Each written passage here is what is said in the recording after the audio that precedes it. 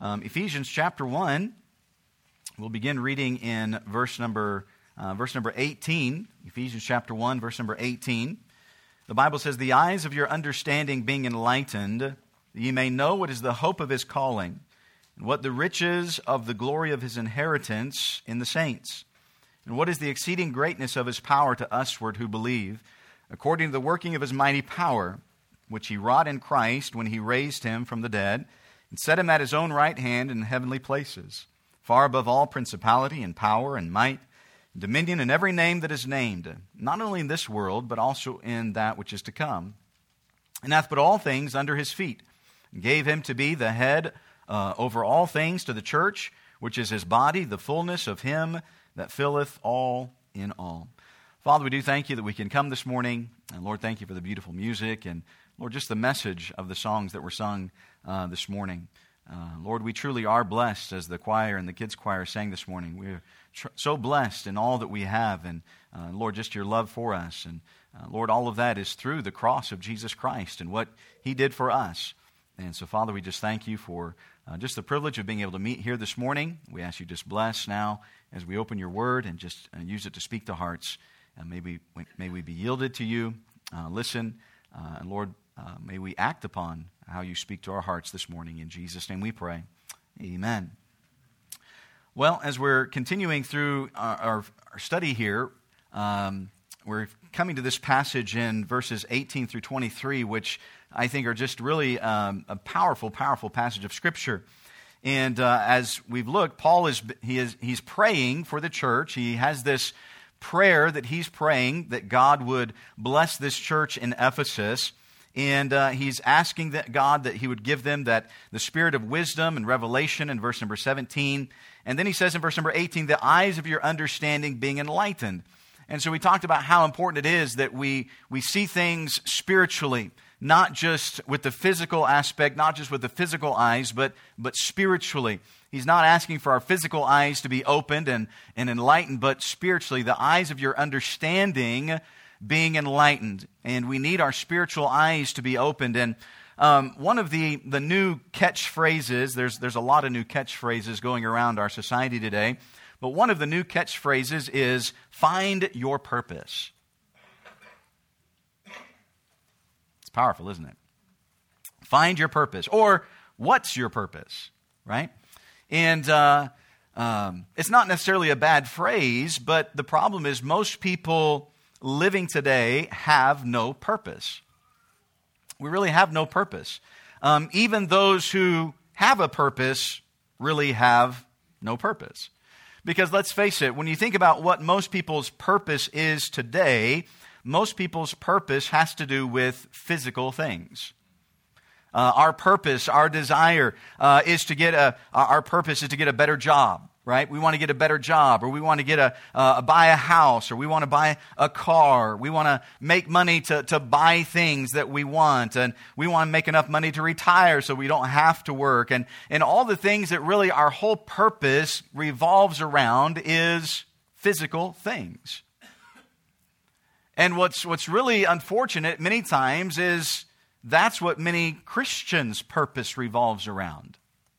Physical things. And the reason why I say many people that have a purpose really have no purpose is because if your purpose is these physical things, if that's really what our purpose is, it really is no purpose. Because all of those things are going to be done away with. All of those things will vanish, right?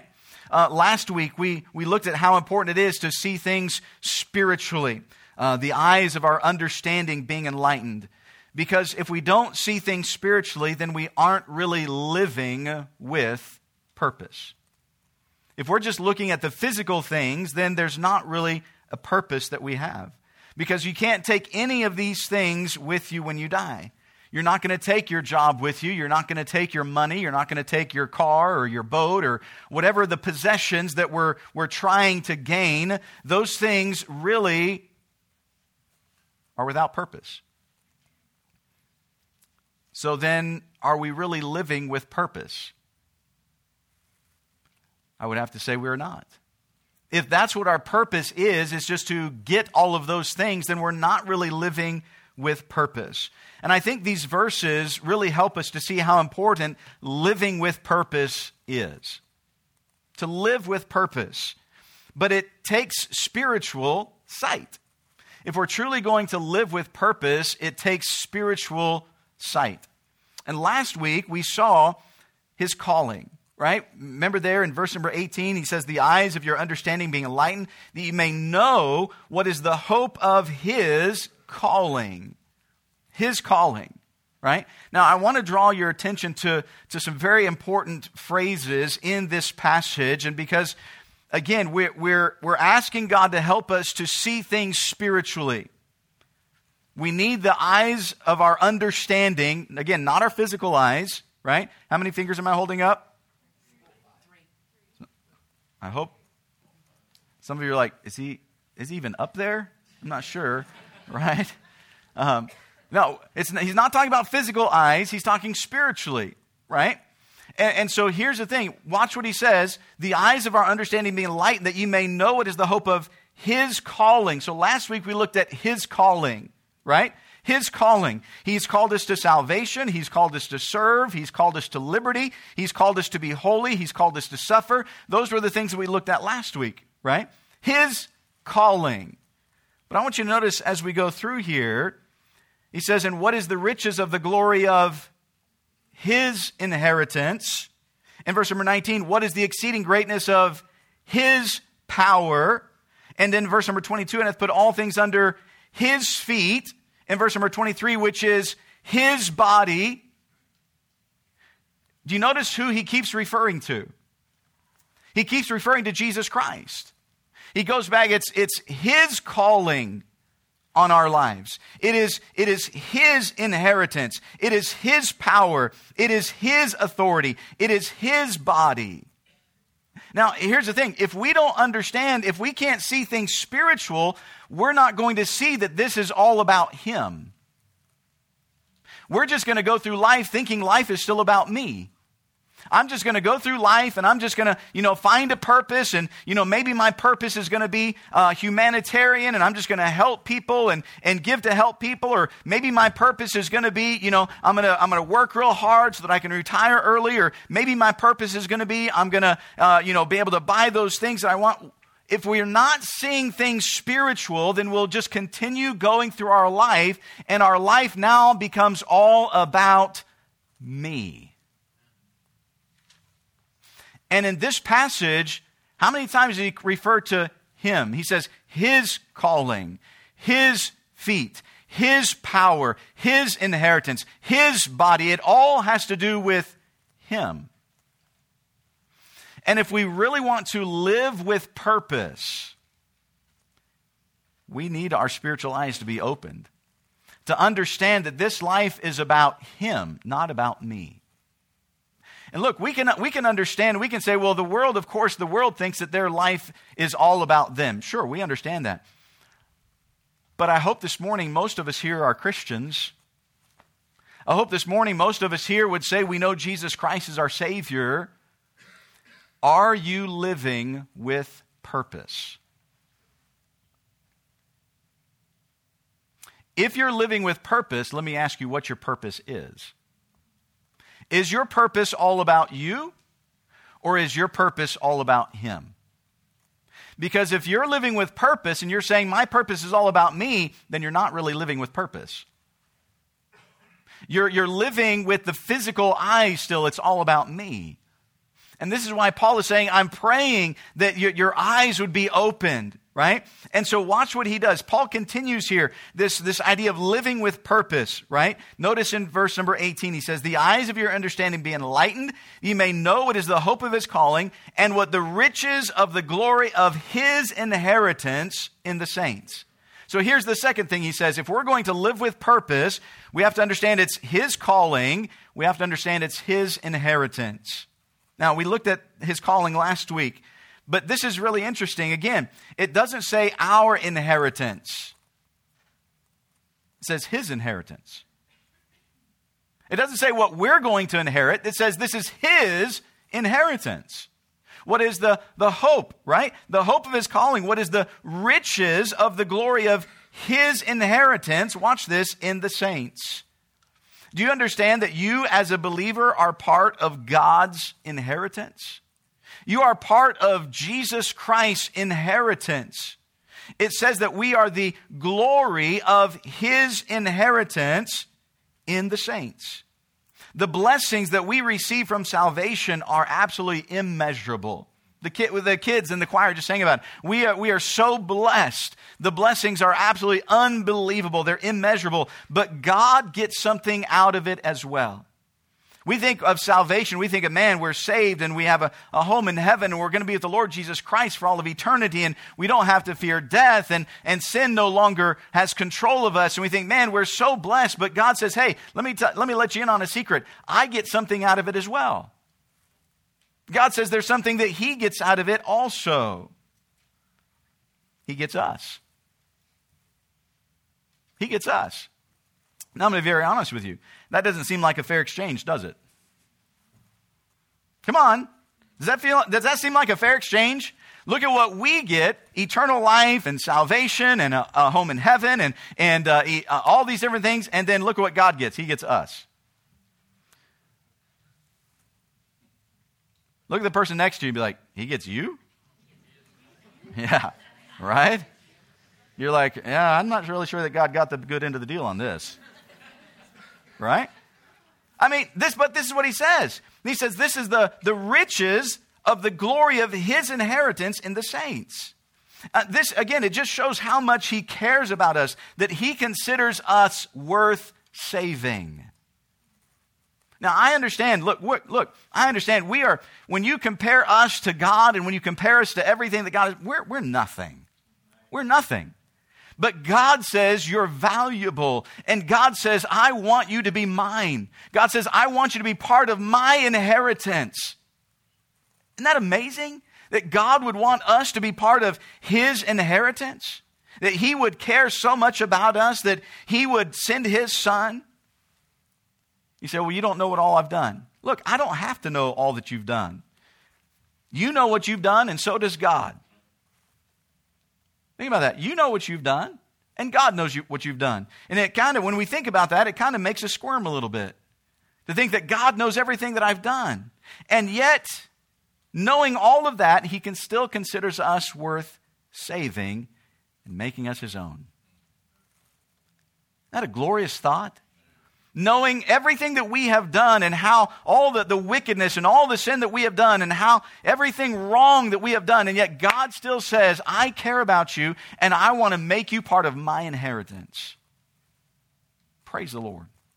That's an incredible thought. That's a glorious truth that we have. But what does this mean, though?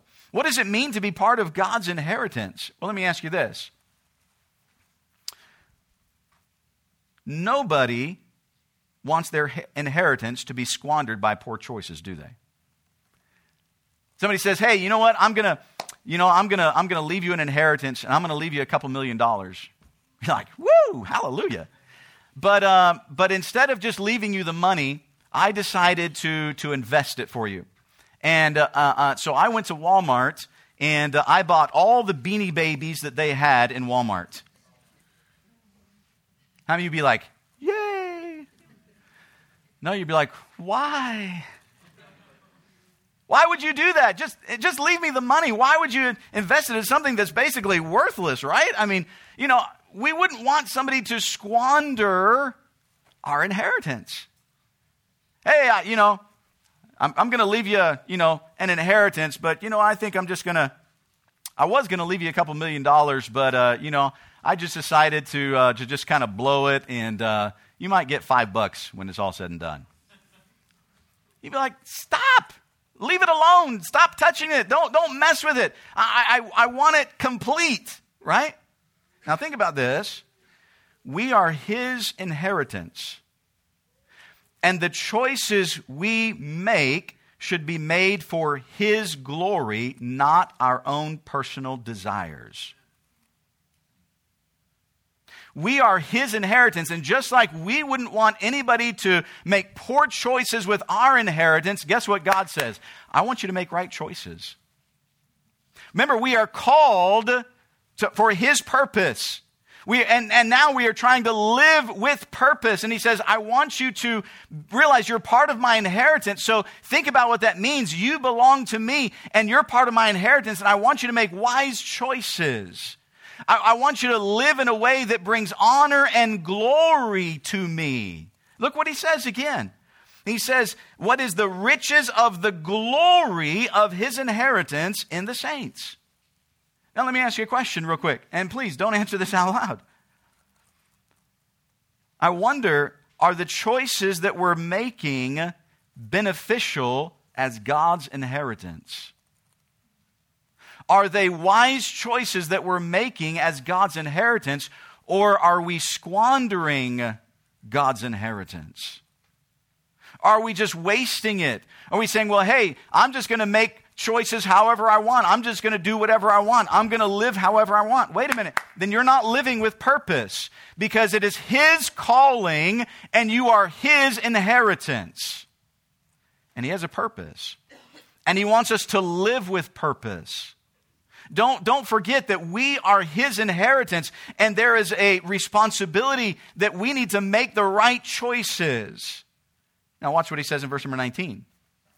And what is the exceeding greatness of his power to usward who believe, according to the working of his mighty power.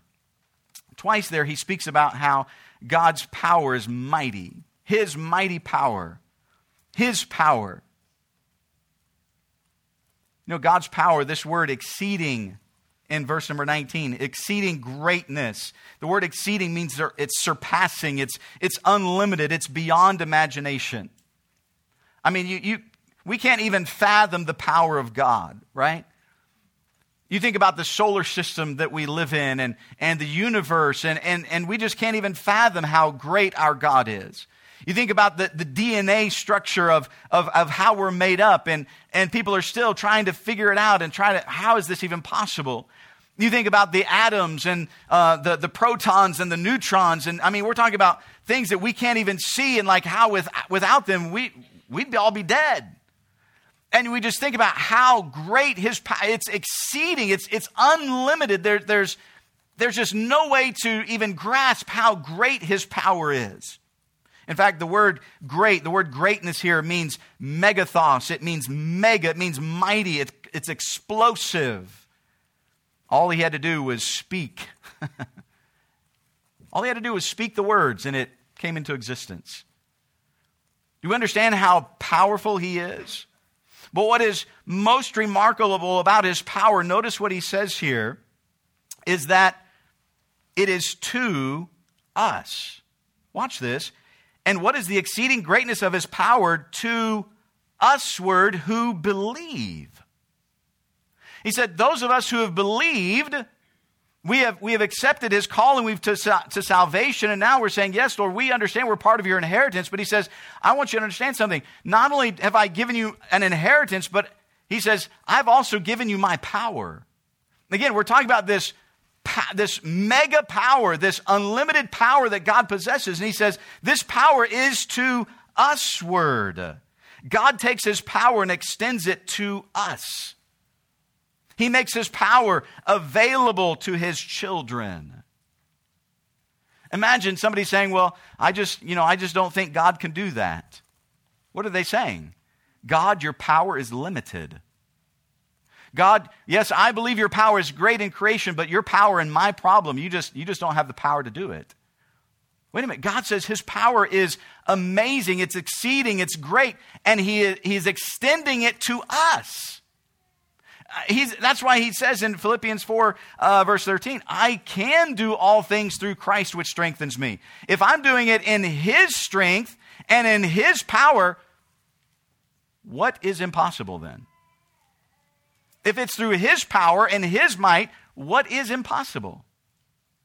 That's why our theme this year is be strong in the Lord and in the power of his might, not ours, his. His power is extended to us. And it's really amazing how he breaks this down in verse number 20.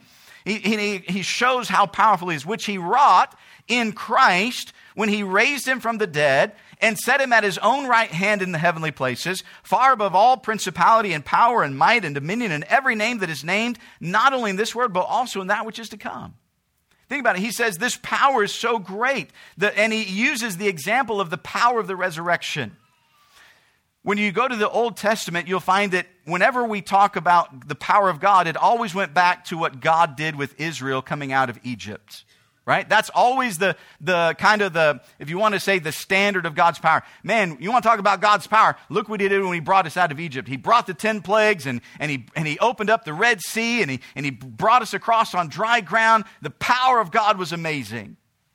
But when we come to the New Testament, whenever we talk about the power of God, we don't go back to the Red Sea crossing. Guess where we go to? The resurrection of Jesus Christ. Because when you want to talk about the power of God, yes, man, God's power was great to open up the Red Sea and to defeat Egypt, but the resurrection proves the power of God and how powerful and great he is. And this is why God's power in the resurrection is so important to a believer. Think about this. Through the resurrection, think about what he's saying, which he wrought in Christ, whom he raised from the dead. That's the resurrection. Right? Through the resurrection, what does that show us about God's power? One, it shows us that God has the power to conquer all the trials and temptations of life. God has the power to conquer all trials and temptations of life. The greatest trial that a man faces is death.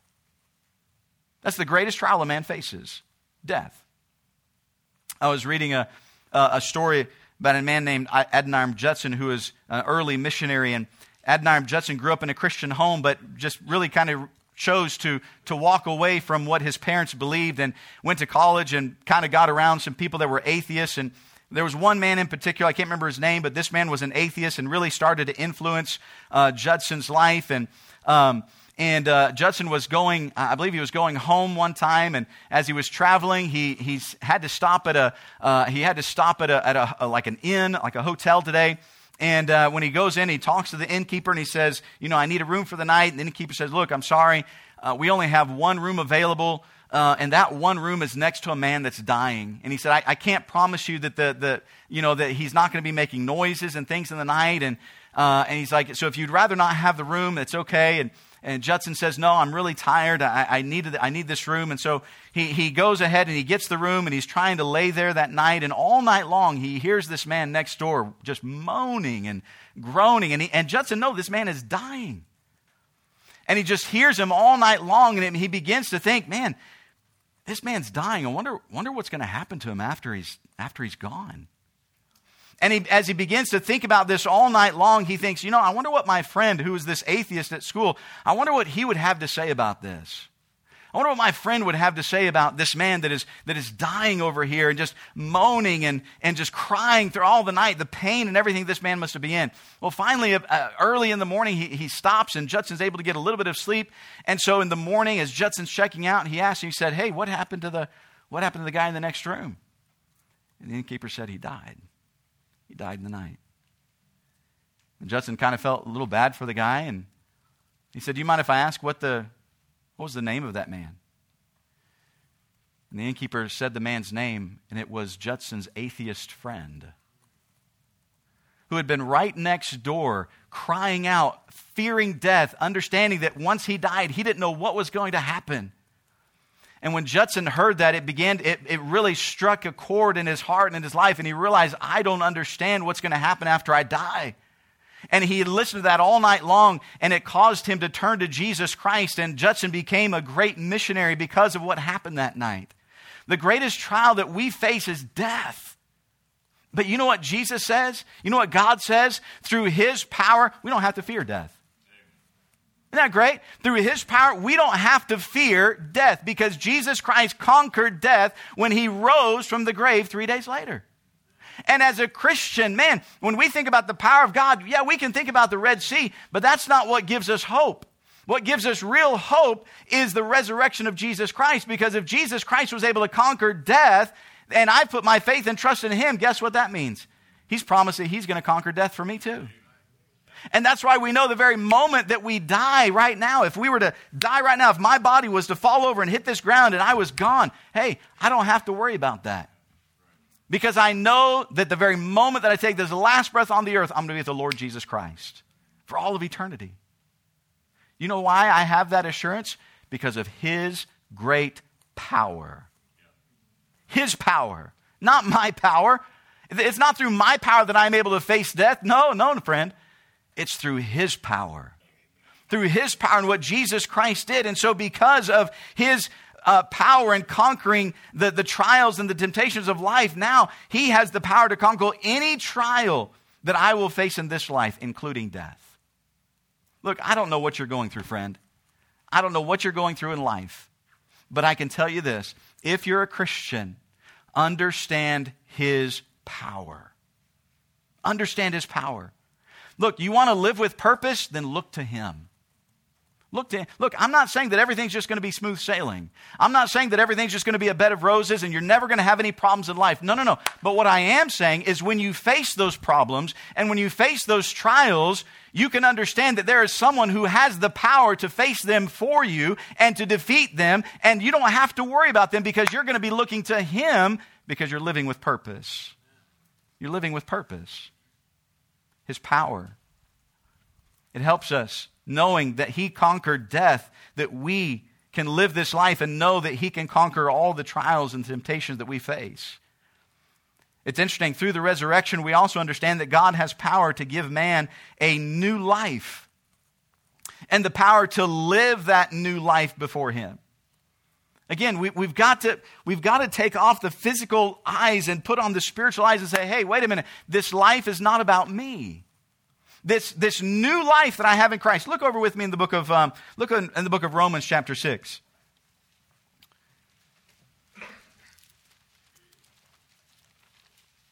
In Romans chapter 6.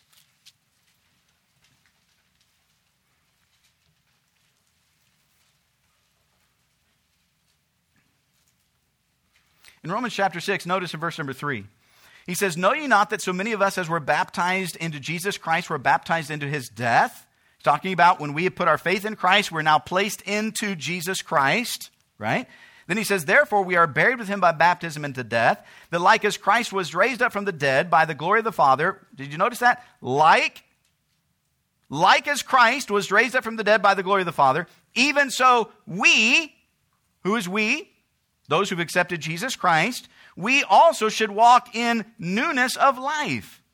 He says, look, just as Jesus Christ was raised up by the glory of the Father, just as He had power to raise up Jesus Christ, and now Jesus has this new life, He says now, He's saying to us who believe, we have this new life in Christ. We have a new life in Christ. Look, compare this to the book of Colossians chapter 3. Colossians chapter 3.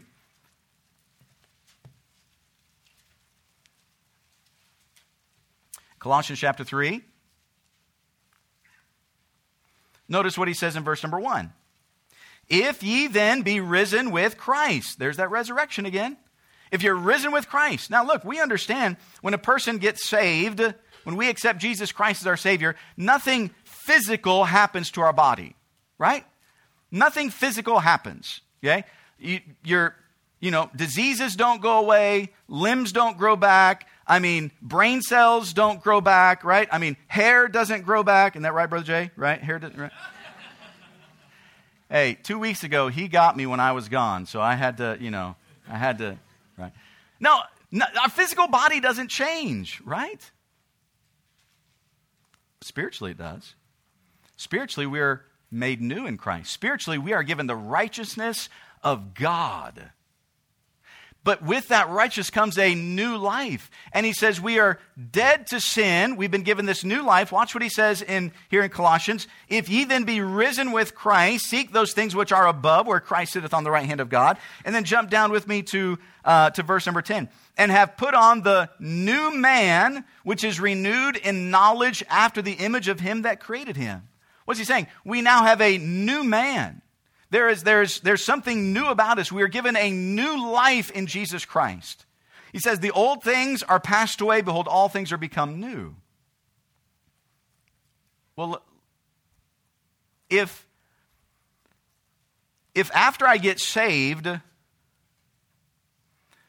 my purpose in living is the same as before I got saved, why did he give me a new life?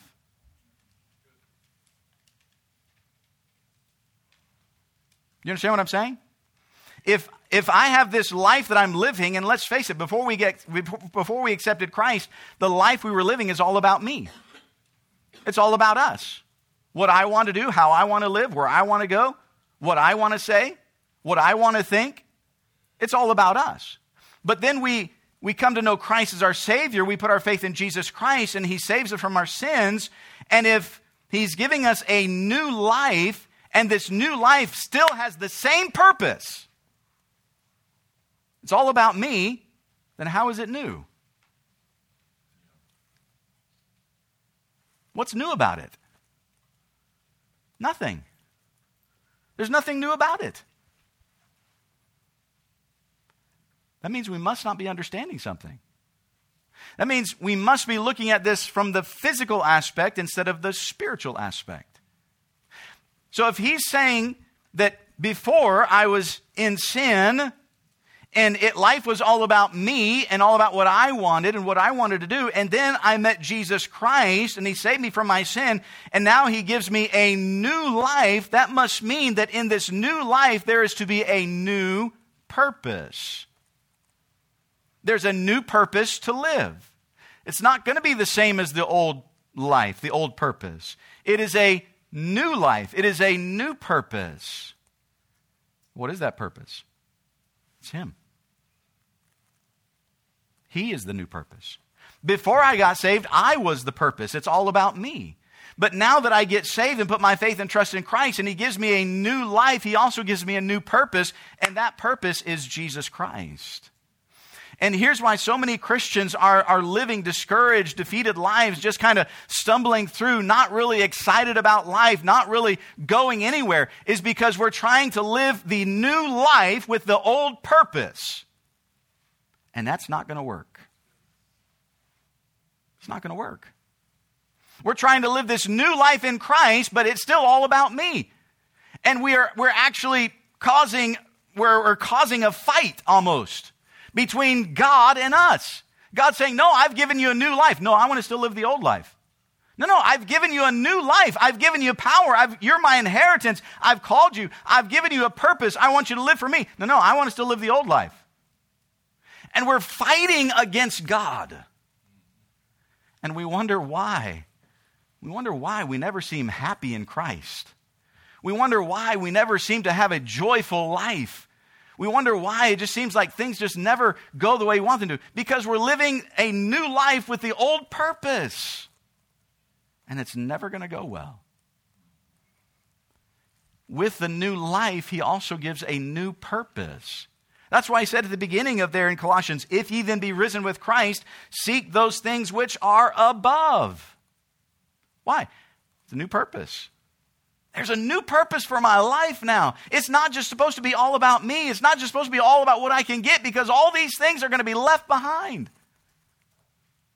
Look, you might drive a nice car, and nothing wrong with a nice car, but guess what? Either it's going to get old, it's going to wear out, you're going to wreck it, or one day, if Jesus Christ comes back soon, you're going to leave it behind and somebody else is going to take it. Now, what was the point of it then? Man, I've got a beautiful house, I'm saving up for my dream home. Look, nothing wrong with having a nice house. But if that's your purpose, what happens today if Jesus Christ comes and takes us home? You taking that house with you? Why would you? You got a better house up there. So why are we living for that? Why is that our purpose? You see, we have to stop looking with physical eyes and start looking with spiritual eyes. That the eyes of your understanding being enlightened, he says. Look, if we want to truly live with purpose, we have to understand there is a new spiritual life that he has for us. Look, I understand we need a vehicle, and I understand we need a house, and I understand you have to have a job. I'm not against those things. But when those become our purpose, when life becomes all about me, we're back to the old life, the old purpose. And that's not why he saved us.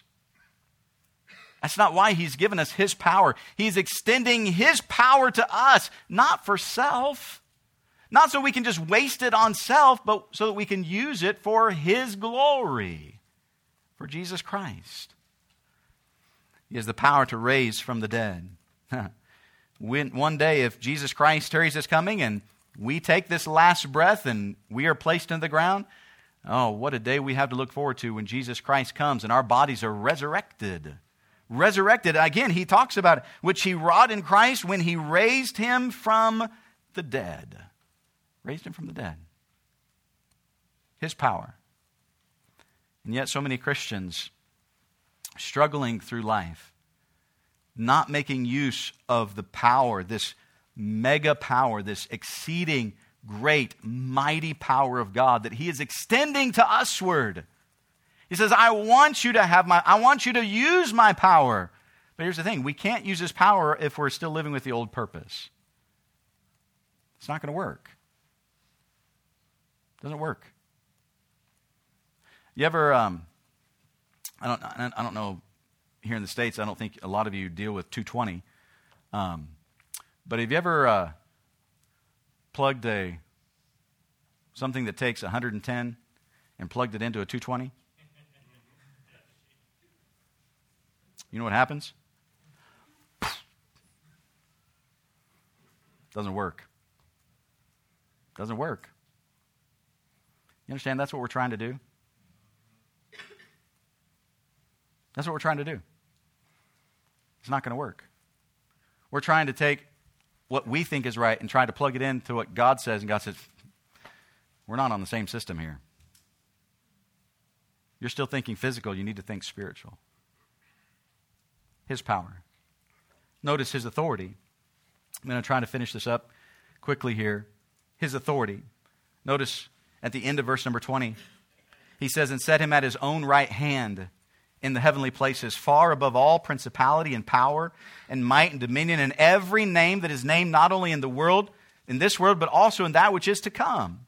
Think about it. God has placed Jesus Christ at His own right hand. And watch what He says in verse 22. And hath put all things under His feet. Again, it's showing this position of authority. This position of authority. In fact, in the Bible times, what would happen is when a king would conquer another king, they would bring the conquered king to the one that conquered him, and the conquering king would take his foot and place it on the neck of the conquered king.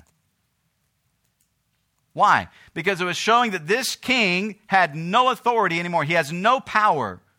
And he would take his foot and place it on the neck of the king, just signifying the authority and the power that the conquering king had. You understand? He says He has placed everything under the feet of Jesus. The authority that Jesus has. Not just the power that He has, but the authority that He has. Every other seat of power is below His, God tells us. In Philippians chapter 2, in verse number 9 through 11, He says, wherefore God also hath highly exalted Him, Jesus, and given Him a name which is above every name, that at the name of Jesus every knee should bow, of things in heaven and things in earth and things under the earth, and that every tongue should confess that Jesus Christ is Lord, to the glory of God the Father.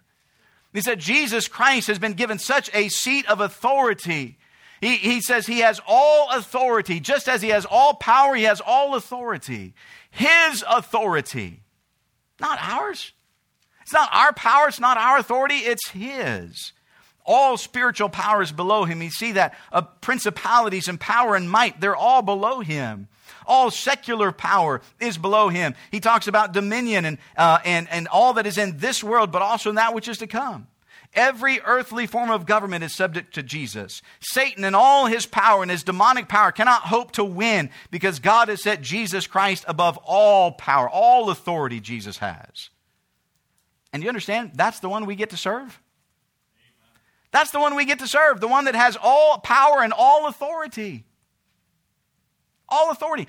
You understand, that's why Jesus says, hey, when you pray, you ought to pray in my name. Why? He's got the authority. Look, I'm sorry, but we don't pray to Mary. We don't pray to the saints. We don't pray to a church. We don't pray to anybody else. We pray to Jesus. Why? Because He has the authority. He has the power. He has the authority. That's who it has been given to. It is to Jesus Christ. It's his authority. But notice his body. And hath put all things under his feet and gave him to be the head over all things to the church, which is his body, the fullness of him that filleth all in all. And again, you could have a whole message just on this about his body in the church. The church is called the body of Christ. God gives us a picture of the church with every believer making up the body and Christ being its head. Every believer is part of the body, is part of the church, part of the body of Christ. Now, there are some that do not believe that every believer is part of the body of Christ. When we're talking about believers, we're talking about those from Christ up till now, until Jesus Christ returns. They believe that only those who are members of a certain church are part of the body of Christ. I don't believe that. If you look at Scripture, you look at 1 Corinthians chapter 12, you look at Ephesians chapter 1, we don't have time to turn to those places, but it makes it very clear that any person who is born again, whether they're a member of a church or not, is part of the body of Christ. Why? Because it's not the church, it's not the building that makes you part of the body. It's salvation. When you put your faith in Jesus Christ, you are saved and you are part of the body of Christ. You're part of the body. Jesus Christ is the head. We're part of his body. Right? If you're saved here, you're part of the body of Christ. If you're saved in Africa, you're part of the body of Christ. If you're saved in China, you're part of the body of Christ. If you're saved in South America, you're part of the body of Christ. Doesn't matter who you are or where you are. If you're saved, if you've accepted Jesus Christ as your Savior, you are part of the body of Christ. And Christ is the head. He is the head of the body. Now, do I believe that Christians should be part of a local church? Absolutely. Absolutely. Being a member of a local church is simply the visible means of being able to see the body of Christ. Because you can't have the whole body of Christ all together, all over the world. It's just not possible. There's too many of us, right? And so what does God do? We find Jesus Christ establishing local churches in local areas. And those local churches are a picture of the body of Christ, right? This could be dangerous. How many of you, and I know there's some of you here, but how many of you who are members of First Baptist Church, right? You are related physically, not spiritually, okay? All right? You're related physically to somebody else in this church. Can you raise your hand? Okay, there's a few of you, right? But you understand, just being related physically to someone doesn't make you part of the church, right?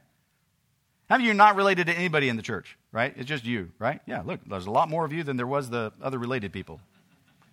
You say, why do you say that? How many of you live in Eaton? Raise your hand. Okay? How many of you live outside of Eaton?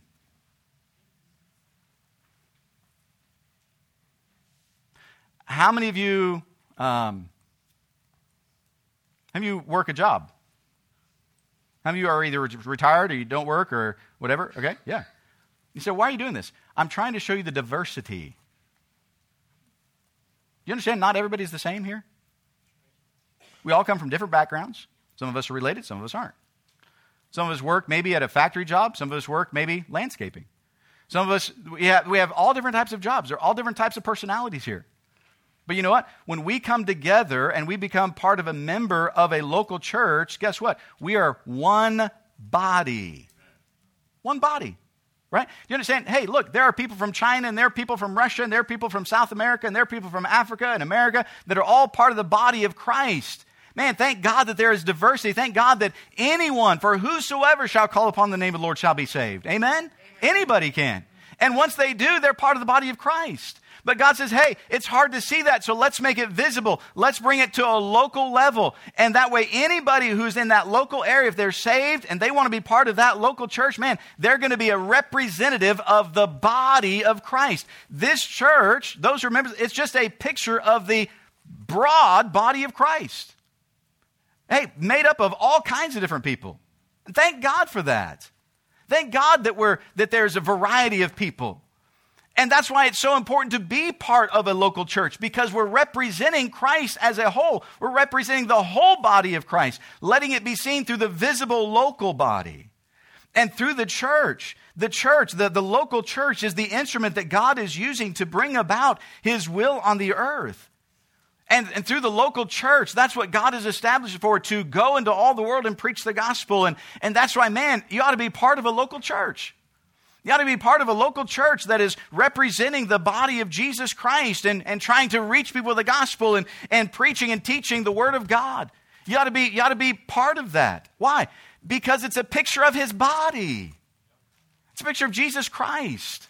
And if Jesus Christ was willing to give His life for the church, we ought to be part of it. We ought to be part of what He's trying to do. Christ needs the church, and the church needs Christ.